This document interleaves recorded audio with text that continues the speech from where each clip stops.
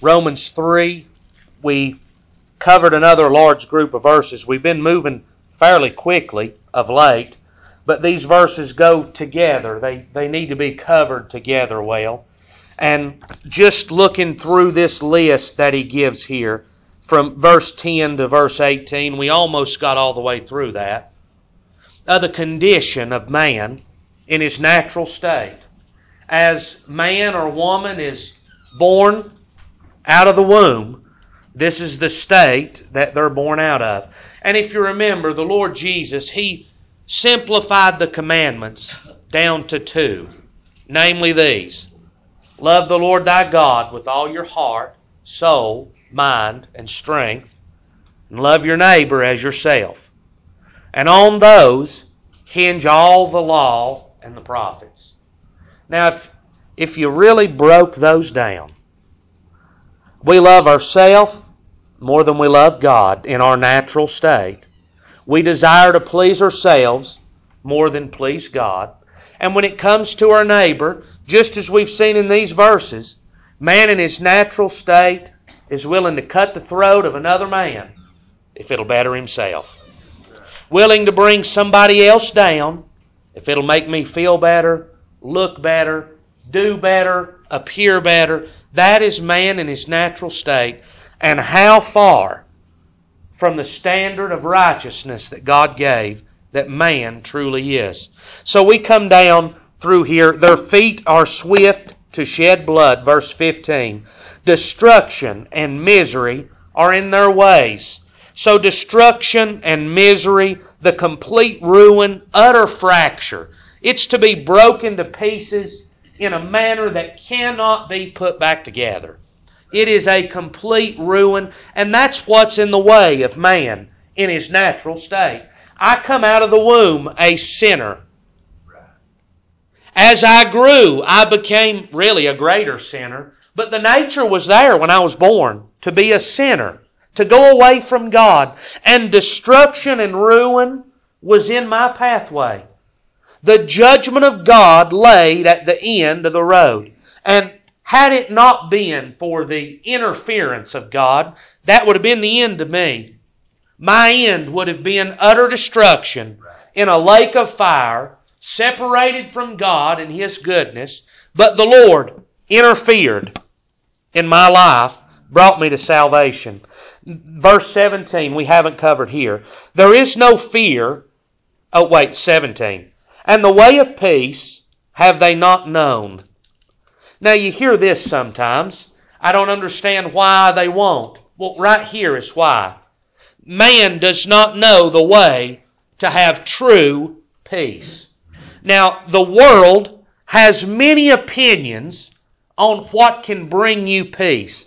And I would say, namely, the first thing is, do what you think is right. If it feels like you ought to, and if you think it makes you happy, and if you believe this is what you need, then you ought to just do that and try that and see if that brings peace. But now, the Word of God gives us a prescription to have true peace and joy in this life. And it wasn't something that was written when Jesus was here or by Paul. It was written by Solomon 700 years before Christ. Solomon said this is the conclusion of the whole matter. Now, they might look at me and, you say, well, money don't buy happiness. They look at somebody like me and say, well, you don't know that. You've never experienced that. Well, Solomon was a man that experienced wealth. The Bible says, and I always find this amazing, that they made the dishes in Solomon's house out of gold, not silver, because silver was as the dust of the earth in Solomon's day.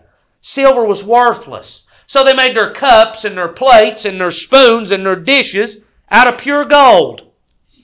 Solomon was a man that had it all. From top to bottom, a rich and wealthy man. And Solomon says, to fear God and keep His commandments, this is the whole of man. That's the way man finds peace and completeness. But that's so far. Man looks at this way, that we live, that the Word of God prescribes, and man says, that's going to take all of my joy away from me. All of my peace is going to be robbed from me to try to live like that. But see, it's not about the joy of the flesh. The flesh is that's like the fire. It's never satisfied. The fire never says, I've burned enough, until there's nothing left to burn. But you keep adding sticks of wood to it. Dad's got a fire. How long's it been burning this year? It's been burning 5 months in his firebox. And as long as he adds wood, it'll never be satisfied. He could add wood from now to the day he dies, and that fire would burn. That's the way the flesh is. The flesh can be happy for a moment, but that's going to burn up, and it's going to need something else to keep it happy. So, the only way to true joy is the joy of the Lord. And Jesus said, it's my joy that I give you. It's God placing joy in the inward man and realizing in the outward there is no way to have peace. But that way is hidden to mankind today. And Paul says in Corinthians, if our gospel be hid, it's hid to them that are lost. So it's hidden. It's covered up. They can't see it. In whom the God of this world, Satan, hath blinded the minds of them that believe not. Their minds are blinded. They cannot see the joy and the peace that's in the way of the Lord Jesus Christ. The only way we saw it is the Lord revealed that to us and allowed us to see it. Our world needs the Lord to show that to them as well.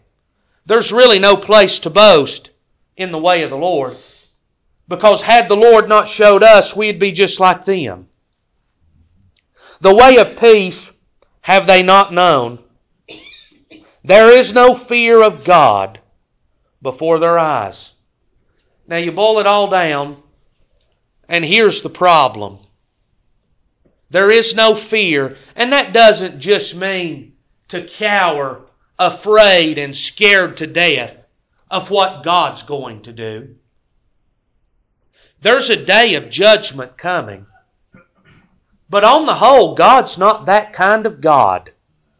God is merciful, long-suffering, compassionate, and kind towards mankind.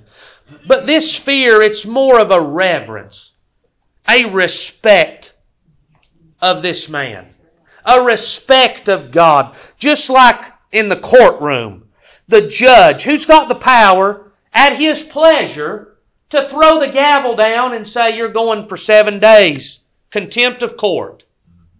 That man's to be respected when you're in his courtroom. Well, God, the God of all living and the God of all dead as well, He is to be respected, reverenced, feared by mankind. And yet there's no respect towards God whatsoever. There's more respect given to parents than there are to God. There's more respect given to organizations, to schools, to sports, to pleasure, to joy than is given to God. We think what the government says is above what God says. And the judgments of man, that they're above the judgments of God. If man would reverence God and His Word, His Spirit, to fear God, which Solomon said, again in Proverbs, the fear of the Lord is the beginning of wisdom. The beginning of coming to know the Lord Jesus Christ is to reverence and believe what the Lord says. But there's very little reverence for the Lord. This is man in his natural state. So now verse 19. Now we know that what things soever the law saith, it saith to them who are under the law. that every mouth may be stopped, and all the world may become guilty before God. Now, a lot of theologists today would take the law and say that was a separate time and a separate dispensation, and those people had a means to be saved, and today we have a different means to be saved. And it's confusing. There's no sense in going into it, but that's the way they would describe the times of the law, and other times as well, depending on who you talk to. But here the Word of God, the New Testament, the Bible itself, it tells me what the law was for. The law was for one reason, that all the world would become guilty and every mouth be stopped before the Lord. I believe we could see this in 1 Timothy.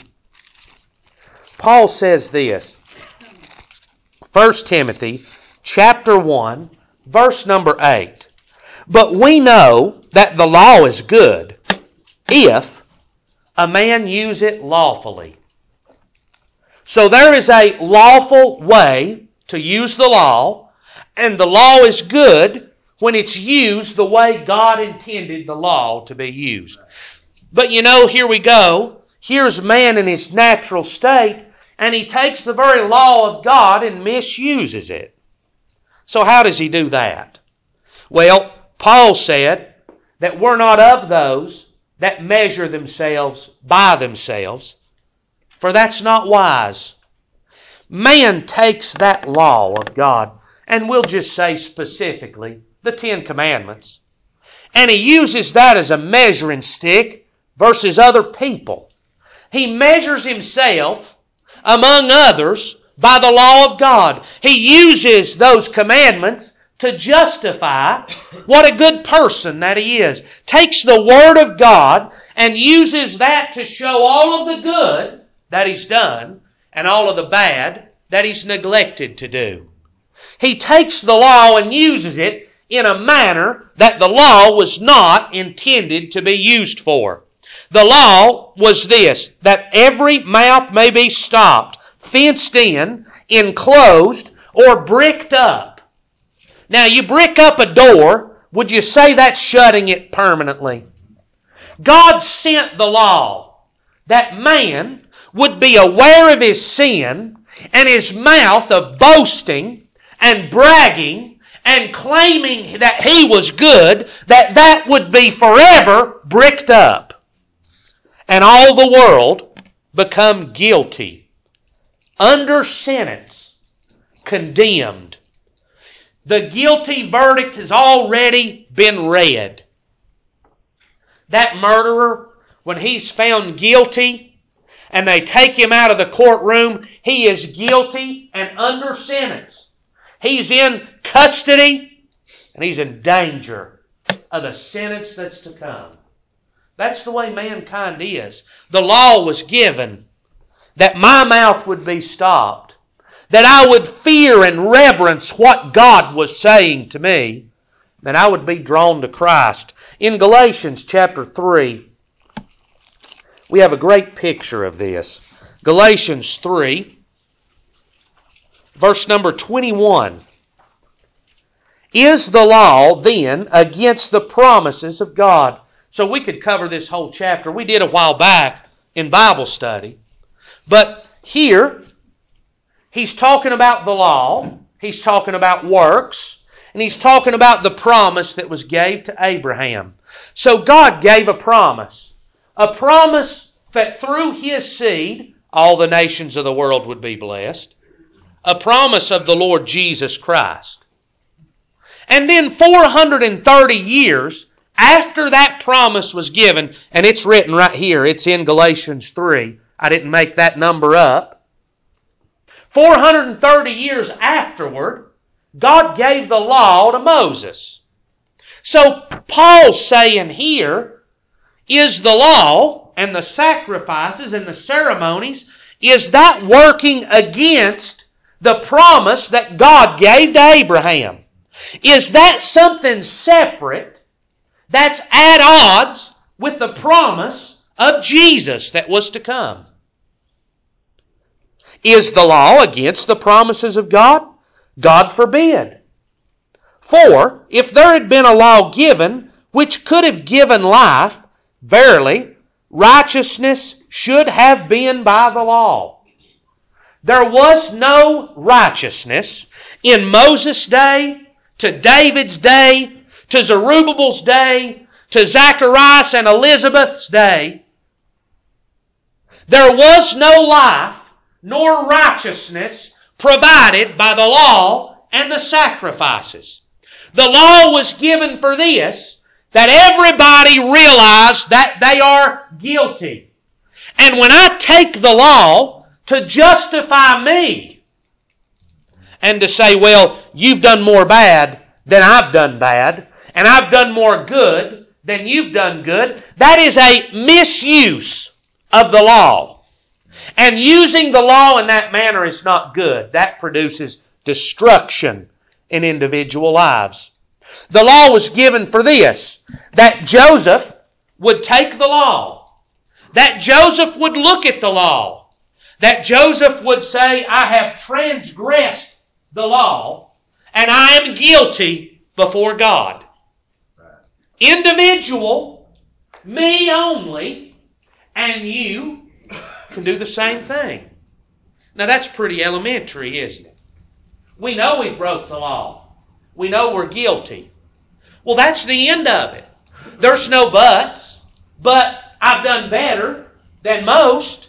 But this one has broken it way more than me. See, that's unlawful use of the law. That's self-justification by somebody else. The law was given for this, that you would realize you're guilty.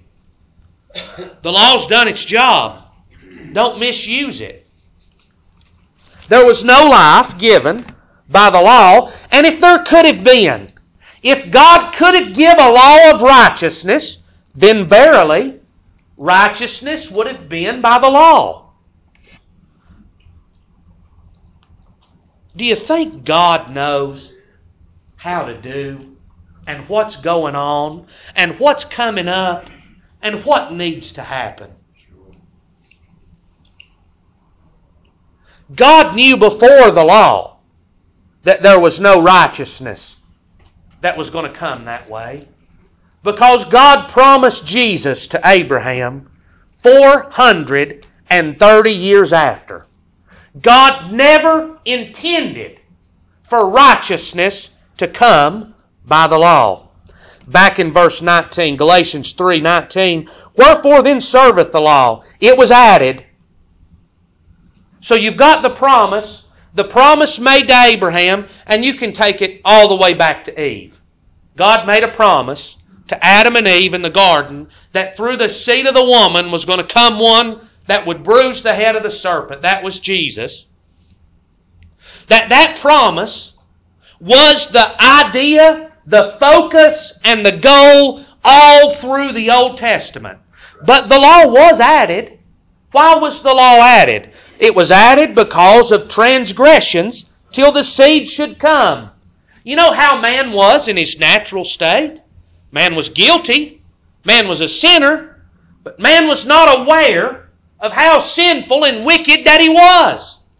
Just as the Pharisees in Jesus' day, they justified themselves by their religion, by their righteousness, by their works in the flesh, and they did not realize how sinful they were. Well, the law was added because of transgressions until the seed should come. So now, in verse 22, but the Scripture hath concluded all under sin. Now that's what we've been looking at for 2.5 chapters. That all of the world is guilty and under sin. The Scriptures concluded it, that the promise by faith of Jesus Christ might be given to them that believe. But before faith came, we were kept under the law, shut up unto the faith which should afterwards be revealed. The law was a schoolmaster. That's a governor. That's kind of what that word means. But in that day, they had a tutor a teacher, and the rich folks, they would hire this to help their kids to learn and to grow, and they were placed under that teacher, under that tutor, until the time came that they were able to navigate this life on their own. Till they graduated, you might say.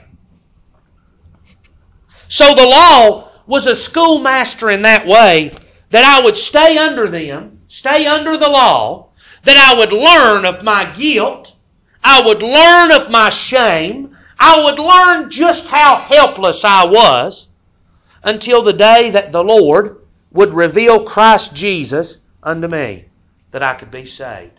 So who's under the law? Everybody that is outside of the Lord Jesus Christ. Those that are in Christ, they're not going to be measured by their works and by the law. They're in Christ Jesus. They have His righteousness imputed. But to everyone that is outside of Jesus, they're going to stand before God accountable to the law, to every word that they've spoken, to every deed that they've done. So, whatsoever things the law saith, it saith to them who are under the law, that every mouth may be stopped, and all the world become guilty before God. Therefore, by the deeds of the law shall no flesh be justified in His sight. For by the law is the knowledge of sin. There's what the law brought. The law was sent to highlight to man what sin really was. Now think about it. We're in a day, the law has been on the earth 3,500 years, thereabouts. And man today still doesn't know what sin really is on his own. Even with the presence of the law, look at what's justified as being right in our world today.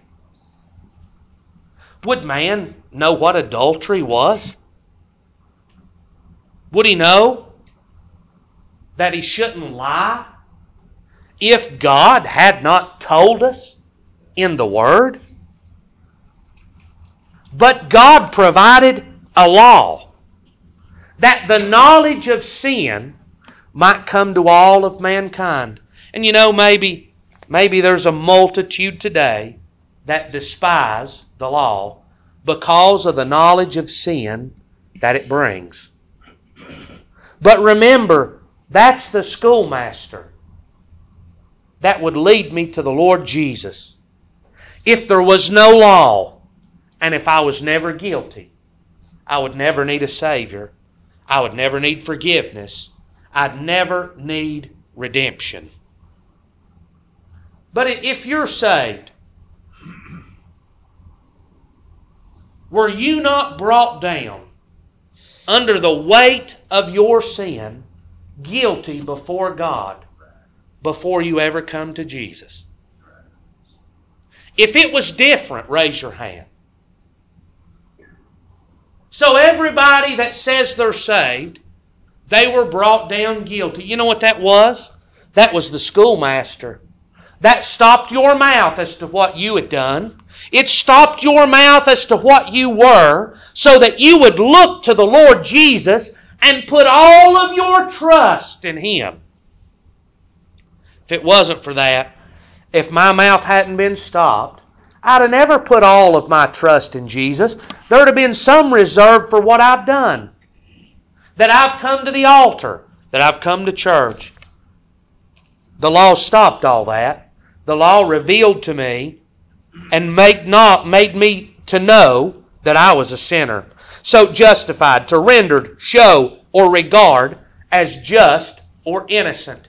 We see that word often. We're going to see it much more through this book. How could somebody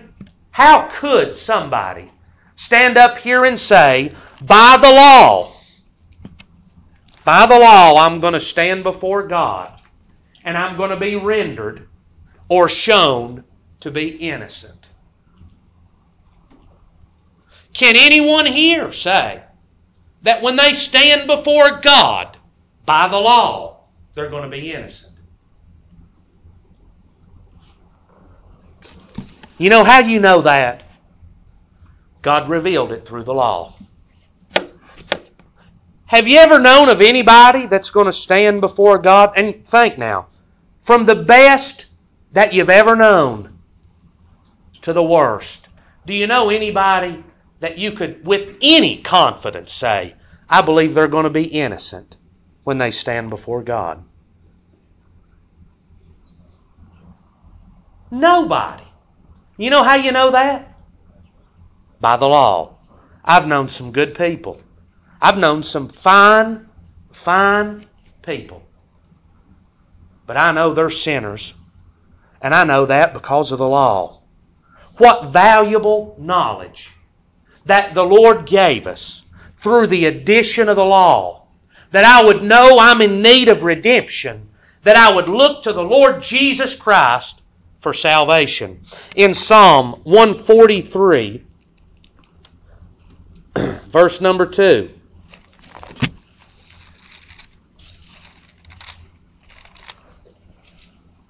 And enter not into judgment with thy servant, for in thy sight shall no man living be justified. Now here's David. David, in his day, has got enough sense to realize that if he's going to stand before God by what he's done, yeah, but David was a wicked sinner. David was this. He was a lawbreaker, wouldn't you say? He broke the law of God. Is that not what you are too? We're lawbreakers, just like David. And David had enough sense to say, don't enter into judgment with me because I don't have righteousness to be able to stand before you and be justified.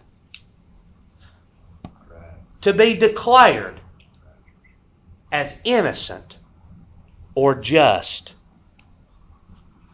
Now think about how far that man is from standing by the law and being innocent of the charges. Solomon said in Ecclesiastes, one by one the preacher counteth the account. But here's the problem. You can't count how many times you've broken this law. Just how guilty are you? You can't count it. The wise man, the preacher in Ecclesiastes, he couldn't count it, and neither can you. So how then? How can anybody be just before God? It's not by the law. There's going to have to be some help, isn't there? So, next verse, verse 21, we start the next section, salvation. So, in chapter 1, the last half, after we get past that introduction, up to this verse, we've been in sin. The purpose of the writer writing this by the inspiration of the Spirit is to prove one thing, that there's no way possible for man on his own to be righteous and justified with God. Man is wicked. Man is in sin. Man in his natural state is altogether filthy, corrupt, and guilty before God. There is no hope for any man or woman on his own and by their own works. Whether you're a Jew, a religious, and a moral, and a Bible-carrying, and a ritual-praying person, or you're a Gentile that's worshiping an idol and offering stuff to false gods, there's no hope for any of them on their own by the law. All of the world is guilty. They're all lumped together in one lump. Now the Jew thought so highly of themselves that thought would have made them sick. And I'll tell you what it did. It made them mad enough to want to kill Jesus, to want to kill Paul, to want to kill the apostles, that the word of this gospel would go out to them and to the Gentiles. What blasphemy, they said, that a Gentile would be lumped together with us. And remember, the disciples said of the Samaritan woman, "What's he doing with her?" And she said to Jesus, You don't have any dealings with us." See, they were separated. In their mind, they were better. Church people are the same way. The most prideful and high-nosed people on the earth are people that are religious and go to church. And they're better and they're holier than thou and they're right in their own eyes. But by the Word of God, they're as guilty as anybody else on the earth. There is no way that they can be justified by their actions. And so, man is left. Through 2.5 chapters, where are we? Man is hopeless and helpless on his own. Thank God that that's not the end of the story. You know, if God was not compassionate, merciful, long-suffering, and kind towards man, that could be the end of the story. Son, you're guilty, and you can't do anything about it. But, verse 21, but, we're going to turn. But now, the righteousness of God without the law is manifested, being witnessed by the law and the prophets. So, the righteousness of God. Now, something has changed. But now. So, at this present time, there's something different than what had been all through the past. The righteousness of God without the law is manifested. Now, what was this righteousness? It was the work of the Lord Jesus Christ. But now, you got to be careful here. Remember, Paul's writing. He's got Judaizers and Jews that are against him. And they say, you're making up something that's totally new. God never said any of that. Well, he's careful to note that the righteousness without the law was witnessed by the law and the prophets. So let's look in Genesis chapter 3. Let's just look at a few places. Genesis chapter 3, verse 15. I will put enmity between thee and the woman, between thy seed and her seed. It shall bruise thy head, and thou shalt bruise his heel. There's the promise. The promise made in Genesis 3 in the Garden of Eden before any children were born. It was Adam and Eve and the serpent, and God promised at that time that one was coming through the seed of a woman. Genesis chapter 15, verse number 6. And he believed in the Lord, and he counted it to him for righteousness.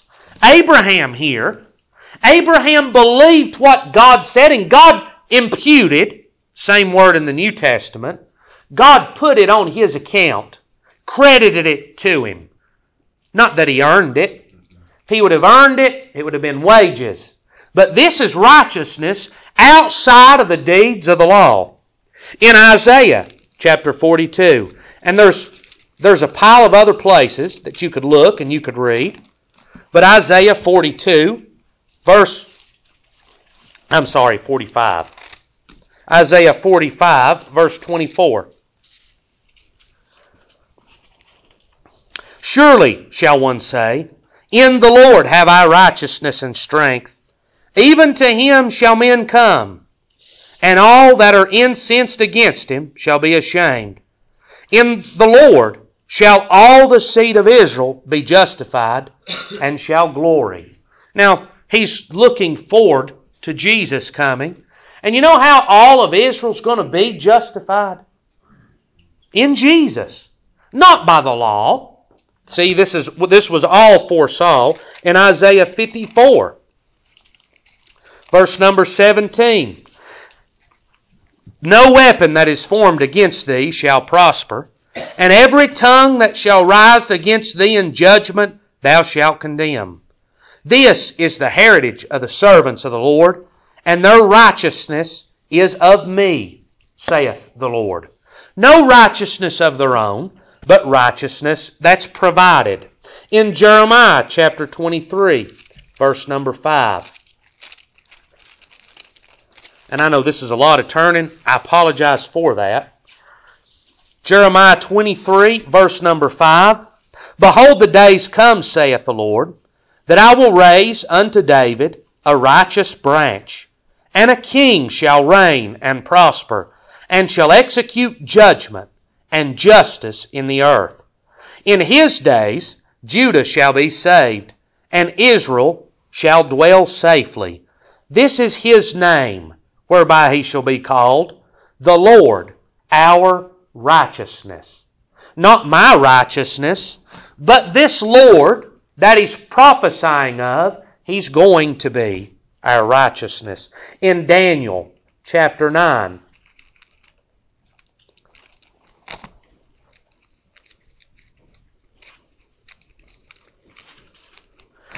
Daniel 9, verse 24.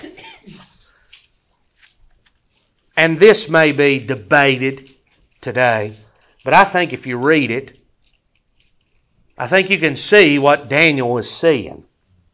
70 weeks are determined upon thy people and upon the holy city to finish the transgression, to make an end of sins, to make reconciliation for iniquity, to bring in everlasting righteousness, and to seal up the vision and prophecy, to anoint the most holy. All of this was going to be accomplished. All of this was accomplished. Sin was ended, atonement was made, and everlasting righteousness was provided for everyone that was found in Jesus Christ. One more place in Galatians chapter 3.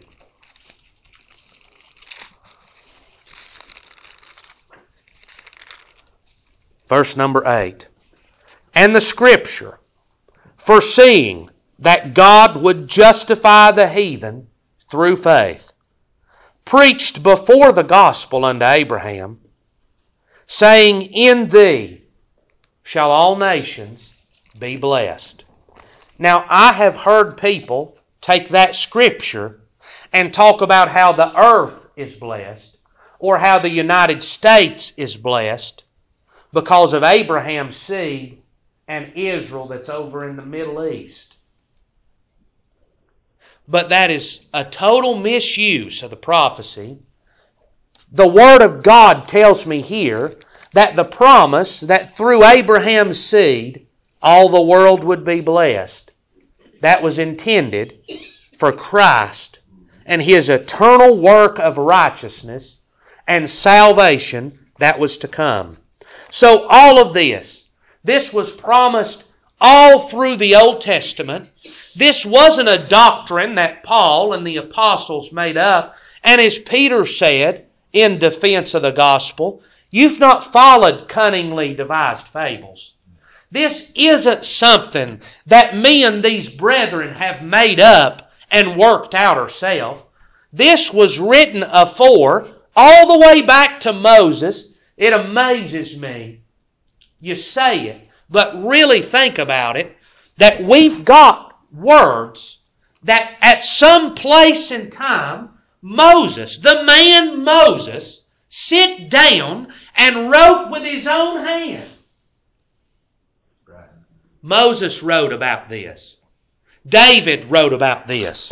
Solomon wrote about this.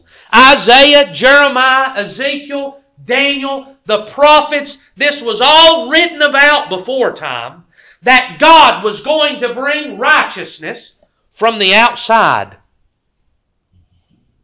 If you're coming to my house and you want some food, if I don't have any food in my house, then coming in's not going to be any good for you. But you know, if you brought some in, if I come back from the grocery store and I brought some in from the outside, We could have food in there then.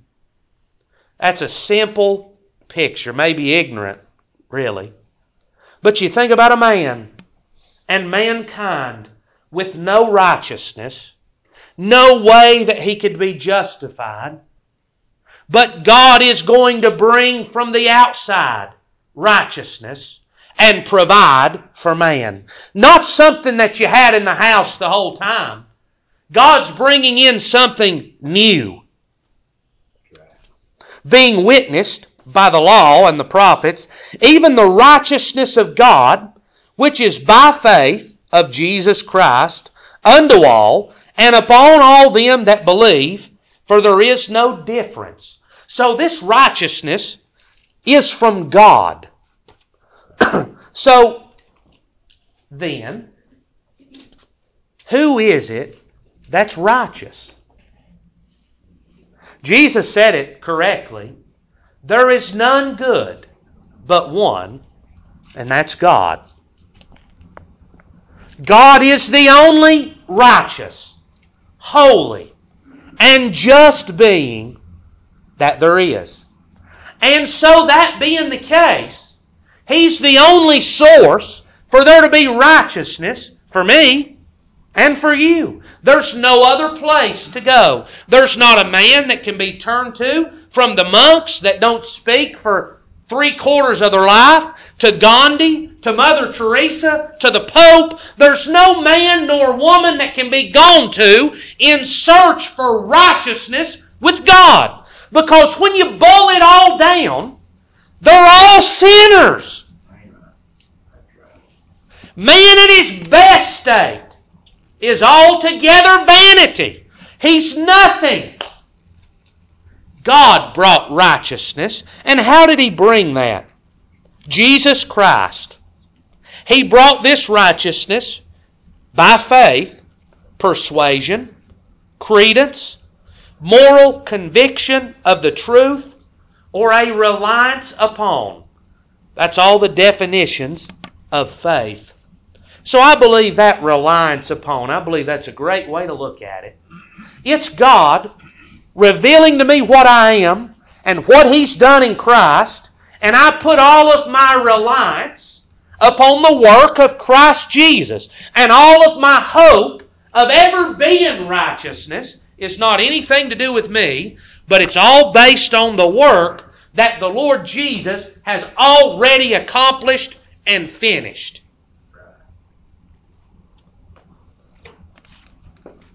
So in 2 Corinthians 5, so how did this work?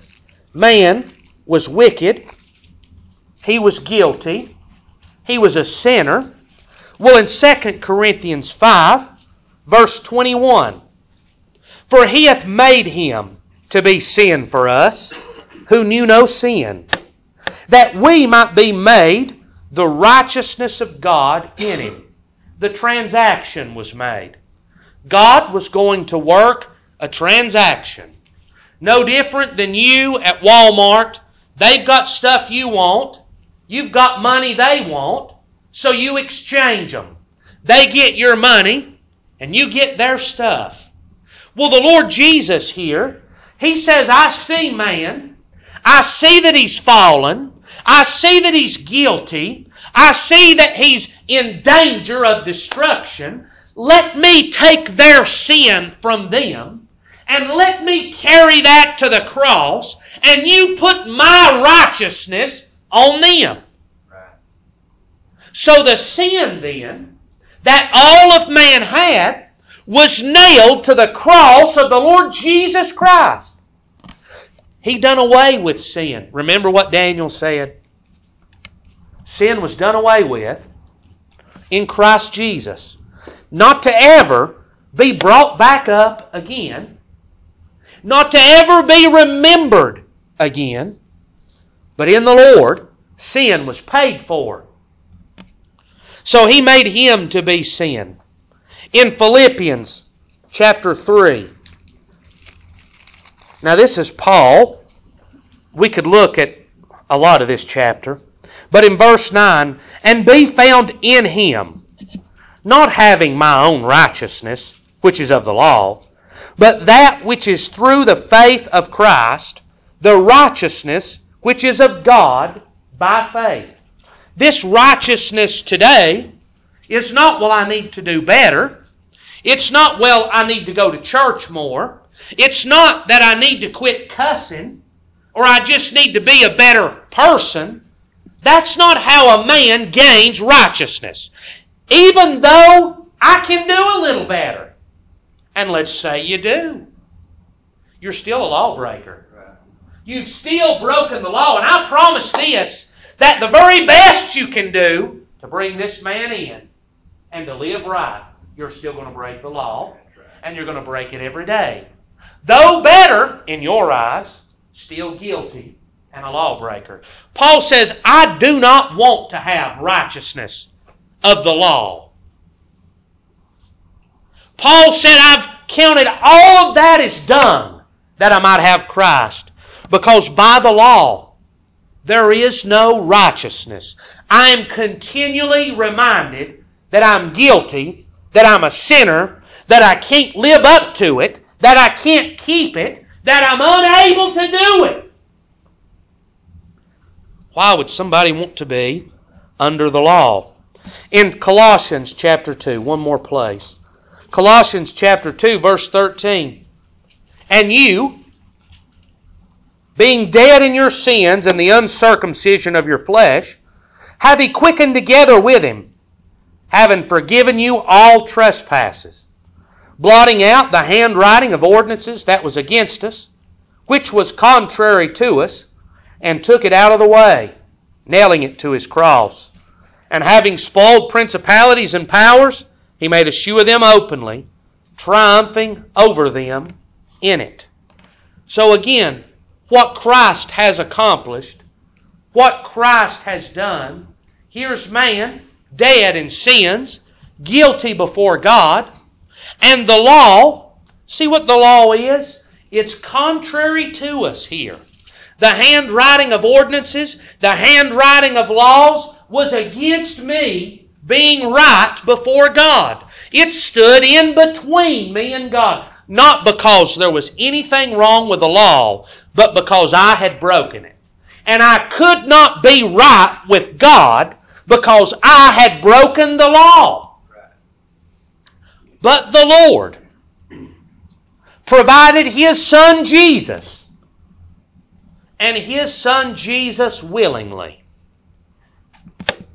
We say God killed His Son sometimes, and that's true, but it wasn't murder. God gave His Son, and the Son was willing to give Himself for the redemption of mankind. Now man murdered Him.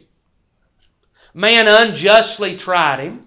Man unjustly found Him guilty. Man unjustly nailed Him to a cross. But that was all according to the plan of Almighty God. That was God's plan. That the handwriting of ordinances, my guilt, that could be done away with by the sacrifice of the Lord Jesus. That you and I could be right with God because of, and only because of, the work of the Lord Jesus Christ. There is nothing else to add to or take away. That is the means. Back in Romans 3. Even the righteousness of God, which is by faith of Jesus Christ, unto all and upon all them that believe. So this righteousness, it's of God. God provided. God's the only righteous. He's the only source of righteousness. God is producing and giving this righteousness to man. How's He doing that? By faith of Jesus. Well, you'll hear this sometimes. I'm thankful I believed Him. Thankful I had faith. But listen to how it's worded. The righteousness of God. So that word of, it means that's its origin. The origin of this righteousness is God. That's where it comes from.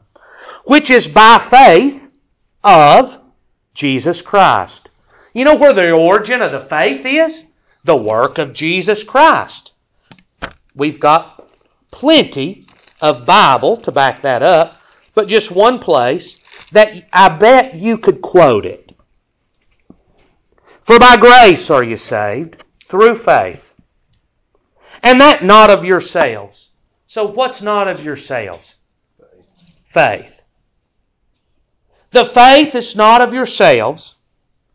It is the gift of God. Not of works, lest any man should boast. So this redemption, which is by faith, I can't even credit myself with faith. Remember how hopeless man was. This is an act of God from the outside, producing righteousness for man. And not only that, but awakening him from the bondage of the deceitfulness of Satan, opening his eyes to the truth and giving him the opportunity to believe on what God's done. God produced, God made, God provided, God given salvation through Jesus Christ our Lord. And all the glory redounds to the work of God, which is by faith of Jesus. And now faith, that's the only way God could have done this, that there not be any boasting. That faith, which is provided by God. It's not, well, I have to do this, this, and this first. Or after I come to God, I have to keep this list and do this much. Then there's a hinge left on me that I would break and drop and lose my righteousness because I cannot hold up on my end of the bargain. But it does not depend on me holding up my end of the bargain. This salvation is by faith of Jesus, that faith that God gave for you to believe and receive the gospel, which is unto all and upon all them that believe. It comes by believing the very words that God speaks to your soul. Who can believe? Well, a wayfaring fool can't err in this way. He don't have to be highly intelligent. He don't have to be a Socrates or a Plato that thinks and has a great mind to think. No, because all of this originates from God. God provided the sacrifice. God provided the forgiveness. God provided righteousness, all in Jesus Christ. God provides the faith through the Word of God and the Holy Ghost. Faith cometh by hearing, and hearing by the Word of God. God provides the faith and the conviction of that by the Spirit, and God draws man to Jesus.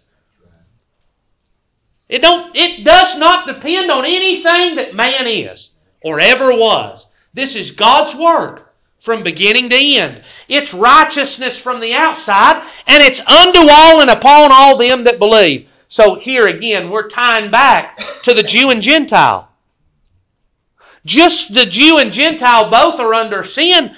This sacrifice was shed that both of them could be saved.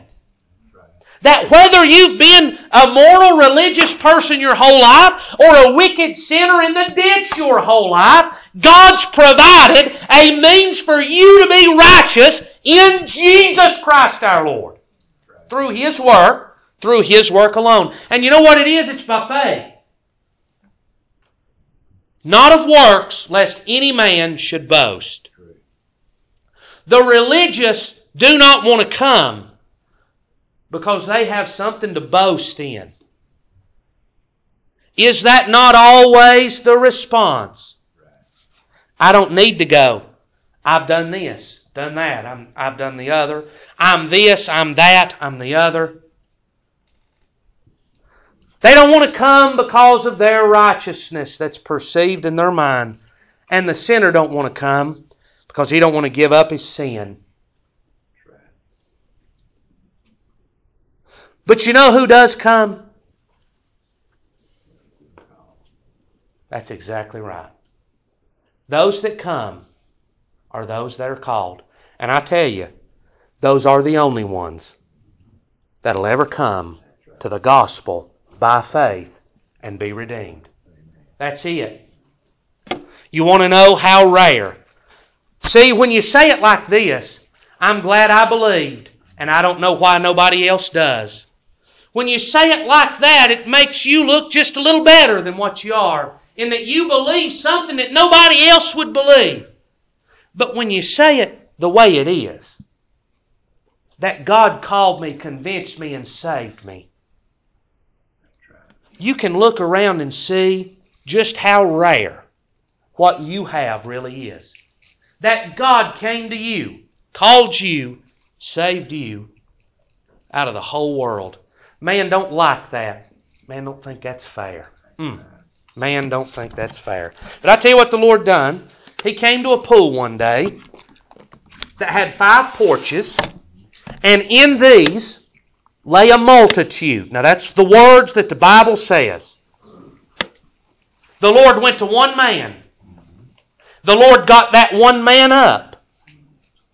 And by what I see in the book, He didn't speak to another soul. That's the grace and mercy of God. This salvation, He provided it.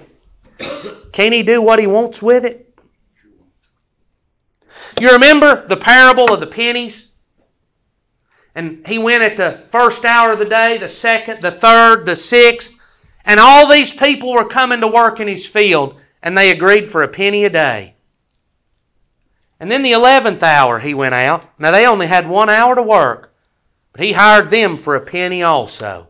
Well, when it come time to pay, everybody got what they agreed for.